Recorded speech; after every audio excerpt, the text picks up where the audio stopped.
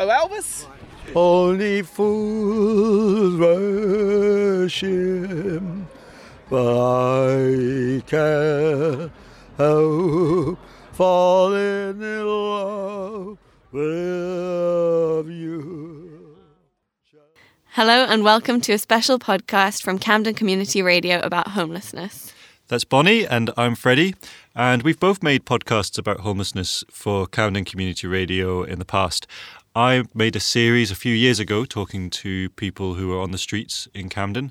And Bonnie, the final episode of the wonderful Humans of Camden series ended with a question asking people in the borough what they thought about homelessness. Yes, and I volunteer at Streets Kitchen, which is a very well-known grassroots organisation in Camden Town. And at Streets Kitchen, I heard about an event called Streetsfest, which they were running with Islington Council and various other local organisations. So we went along to find out more. We did.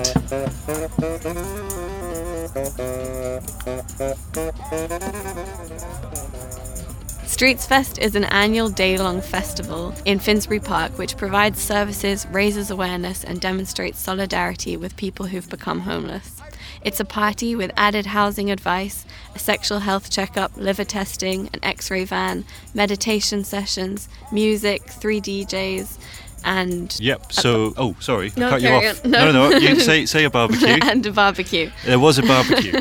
So let's take you back to an evening in September as the summer light begins to fade on Finsbury Park, and a gaggle of people who are gathered around a barbecue in high-vis serving food with music blasting out from the undergrowth all around. And what you couldn't miss was slap bang in the middle of the park 2 double-decker buses. So to find out why these buses were here, we spoke to Dan, the man responsible. Dan the man, yeah. Dan the man. Dan the bus man.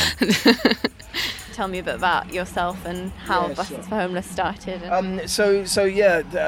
been building buses and coaches for the last 6 years now.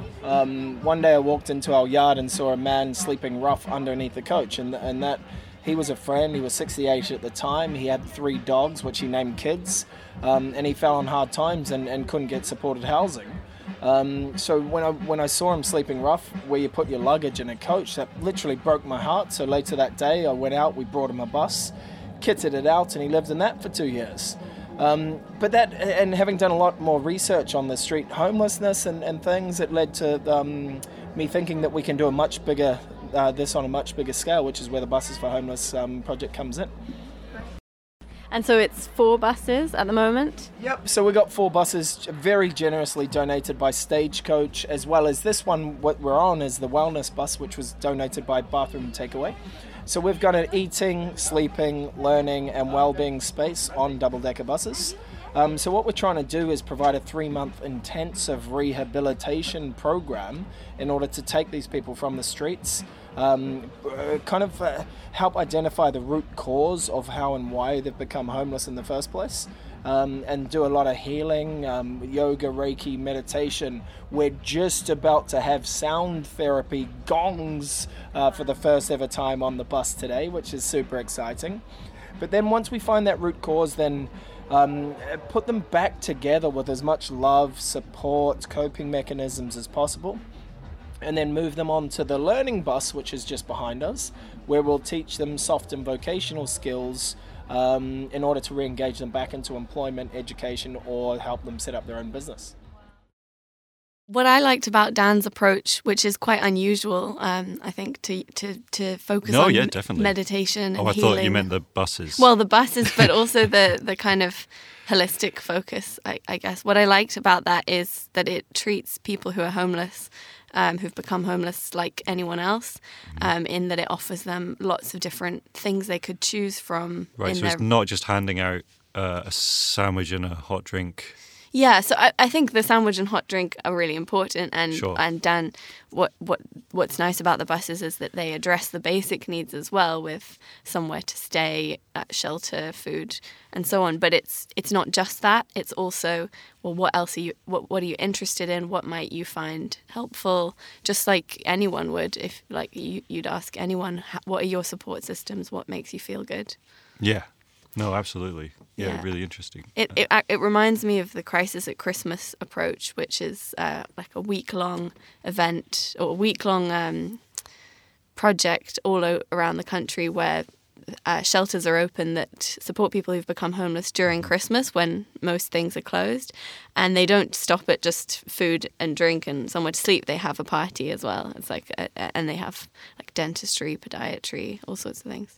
It's probably too much information. No, it's lovely. And I guess people, do you think that this is, like, does everyone agree broadly that this is the right approach to take? That, like, is it just a matter of funding that we don't have, that this isn't how we treat homelessness? I'm not sure. I think it depends on, I think there is a lot of stigma about homelessness, and I think that it's often people think, well, someone's, they just need to get a job or get clean from drugs and alcohol or get a roof above their head. But actually what Dan's saying, I think, is that you need to sort of really say, well, what's happened in your life and what's wrong and what's missing and how can we help in a more broad way rather than just like, you're homeless, so you obviously need this or that.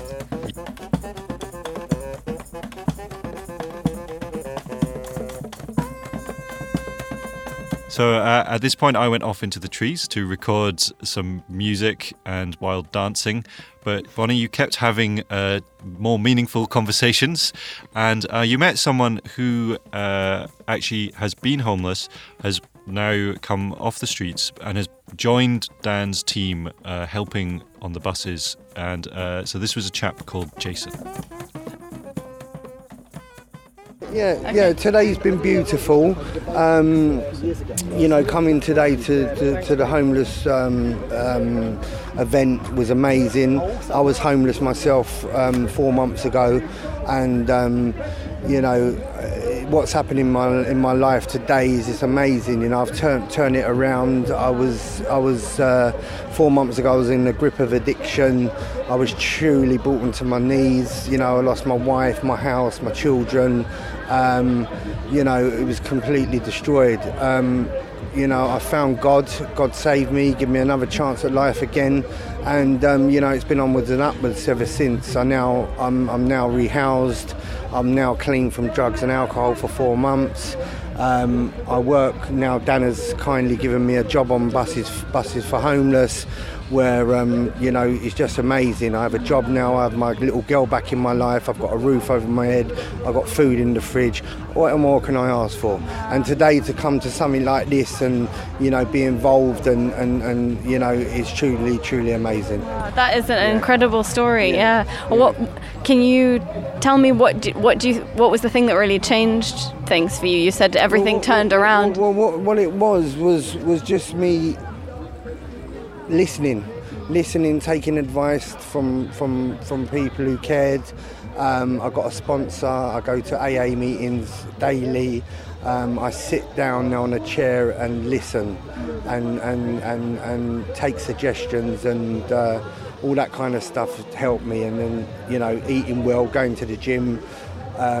It's all part of recovery. Yeah. I'm really interested in peer support and like that kind of model, I guess, because I think it's easier to relate to someone. Well, I think you can relate to anyone, but I think knowing someone who's gone through a similar thing is so powerful. Of course it is. Yeah. There's many situations that someone can find themselves homeless. I had it all. I'm telling you, I had an office in Canada Square in Canary Wharf on the 37th floor. I had a fleet of vans. I had staff that I managed. I was working for the biggest estate agents in London. I had a house with 4 children, my wife, my dog. I had the Range Rover. They come with success. Yeah. They come with success. But again, it's easy to lose it all because you get caught up in whether it's problems within the household, whether it's through drug and alcohol. There's many things that people can get caught up in. But if you let that manifest in yourself on a date, then it's going to ruin you. So you need to kind of get support. You need to be around, people that have been there, seen it, done it. and get that kind of support from who you can, and try and get hold of whatever's going on in your head at that time to try and curb it, because next thing you could find yourself sleeping on the streets and not knowing nothing. I think that's so important for people to hear, because there are so many perceptions or stigmas about only certain people become homeless or whatever, but really it can happen to anyone if it's life goes a few twists and any of us could be in that situation. Yeah.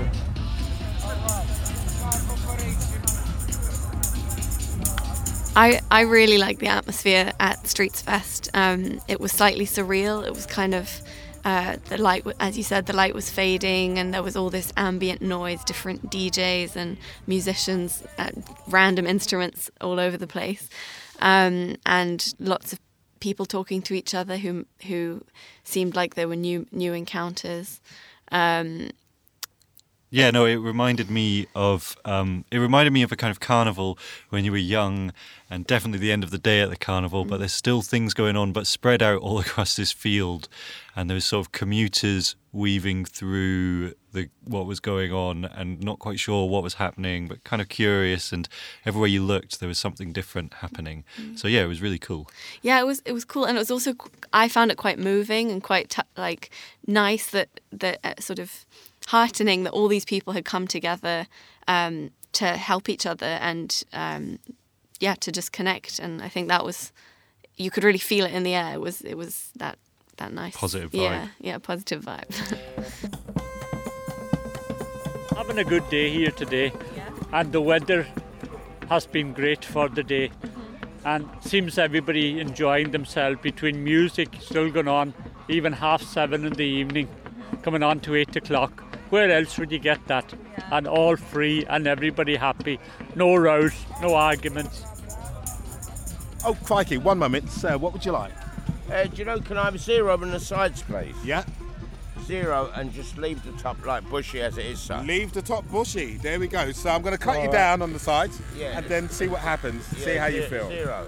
You say 0, but we'll see. Hi, my name's Mojo, and I am a street barber today. The difference with my soup kitchen is that we do grooming as well. So I call it groove, groom, and grub. I imagine, you give a lot of joy to people, right, doing this? You know what? I must admit, I find that there's more joy in doing this than actually giving out the food. Do you know what's so good about an haircut? I come out of here, I feel like I'm starting refreshed. All myself is cleansed. And I'm starting again. Yeah. You mark life out in the haircuts you've had, new haircut, new start or something. New start. That's exactly what I mean. This is what this is about. Hi, what's your name? Pete Gas. So can you tell me about this event today, what it's all about? Well, I could tell you what brought me here. Massive illegal eviction by Islington's PFI council housing after a 20-year, quote, secure tenancy. I've been trying to get a film out of the whole thing. Can you tell me a little bit about what happened to you, so if you want? In my case, had the misfortune to have the council housing in my town PFI privatised. Got the tenancy officer from hell who didn't really dig my computer geek lifestyle, and despite running a clean, drug-free little place, it did everything in her power to shut me down.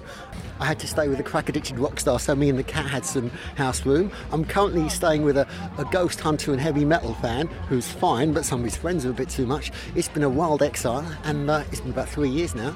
Total ruin in my workshop, lost about 100 grand worth of equipment, everything I built with my hands, only picture of mum, hence the publicity in the film. And, oh gosh, it sounds like really you've been through a real horrible time. So frankly of the tenants and residents of Islington.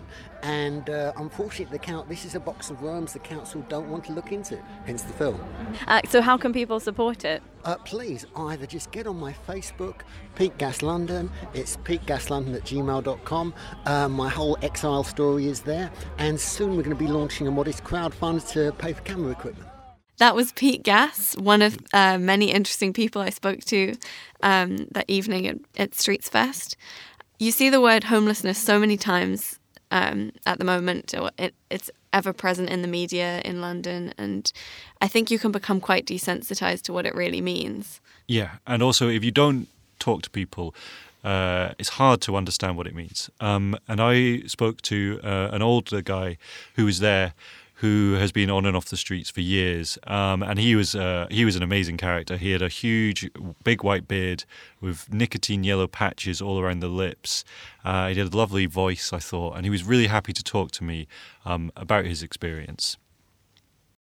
The smallest thing, I mean, just the smallest thing, finding someone to go to the toilet, getting something hot to drink, just the things that we take for granted. I mean, there's always been entrenched homeless people who like being out on the street, Yeah, right. There has. Yeah. I mean, that's the thing we read about. I mean, now there's so many people who don't want to be out on the street at all, and they've got no choice. Winter's coming. I mean, it's relatively livable to be out on the street in the summer, but next month, or it's not going to be fun at all. It must be a horrible feeling. Yeah. If you are, I mean, you must know what is that feeling. No, I've been there, done it. I mean, it is a awful, empty feeling. What, to wake up, or just when this time of year when you know it's coming, or when you wake up in the winter? Well, when you wake every morning, if you wake up, literally, if you wake up. I guess it's just hard to kind of, it must be, is that the most depressing part of the day? If you were going to pick a most depressing part of the day, like kipping down? Or is it just actually having so much dead time on your hands? The whole thing is depressing, I mean, not being sometimes you might go for days and days, without speaking to a soul, you've got people all around you, but you're invisible. So if you're listening and you want to help, there are plenty of opportunities and things you can do. Perhaps the most important thing, as we heard from lots of people we spoke to today, is to stop and have a chat with someone, because it's lonely being out there on your own, and especially as we just heard from. Yeah, I thought that was really nice. He said that that it makes that it can really make a difference if people just stop and talk to you, alleviate the loneliness. Mm-hmm. So, it's good to know that that's something that actually makes a difference. Yeah, and it's a great starting point as well, because you can ask what would be helpful. What are you missing? Like Dan, with his approach, we're all humans. We all have our special idiosyncrasies. So one person might be helpful to connect them to somewhere they can stay, but someone else might want to go and do art in a church. There's a local church that does art outreach groups for people who are homeless. So it's totally individual. Yeah. I guess stopping and chatting can actually be a bit daunting depending on what your personality is like. I know I find it difficult, but so there are lots of organisations you can join and help and kind of have a bit more support and guidance in how you're going to do that. For instance, the one you're part of, the famous Streets Kitchen, who organised this, helped organise this really good event. And they're kind of iconic for anyone who knows Camden Town well. So my experience of Streets Kitchen, the best thing about it was I just turned up and said, what can I do to help? And there were lots of people there who'd been doing some things to help for a long time, and they could direct me and help me and support me whenever things came up, or when I felt like maybe I'm not doing enough, or what could I do differently. So I felt really supported to then be able to have conversations with people and learn a bit more about what people need and what could be helpful. Get involved in Streets Kitchen. If you've got time on your hands, come and volunteer. We always need workers. Hopefully our shelter will be open soon. We need volunteers for that as well. So come and get involved. And if someone wanted to get involved when they listen to this, what would be the best thing for them to do? I would say go on our various Facebook groups. We've got Streets Kitchen on there. From there you can get links to everywhere else, all our other organisations.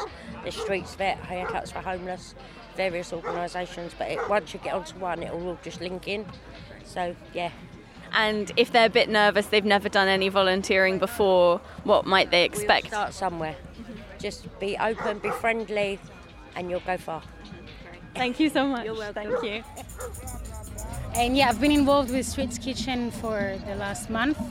So I've randomly saw them in Camden, and I was like, what are you guys doing? And I really liked their cause.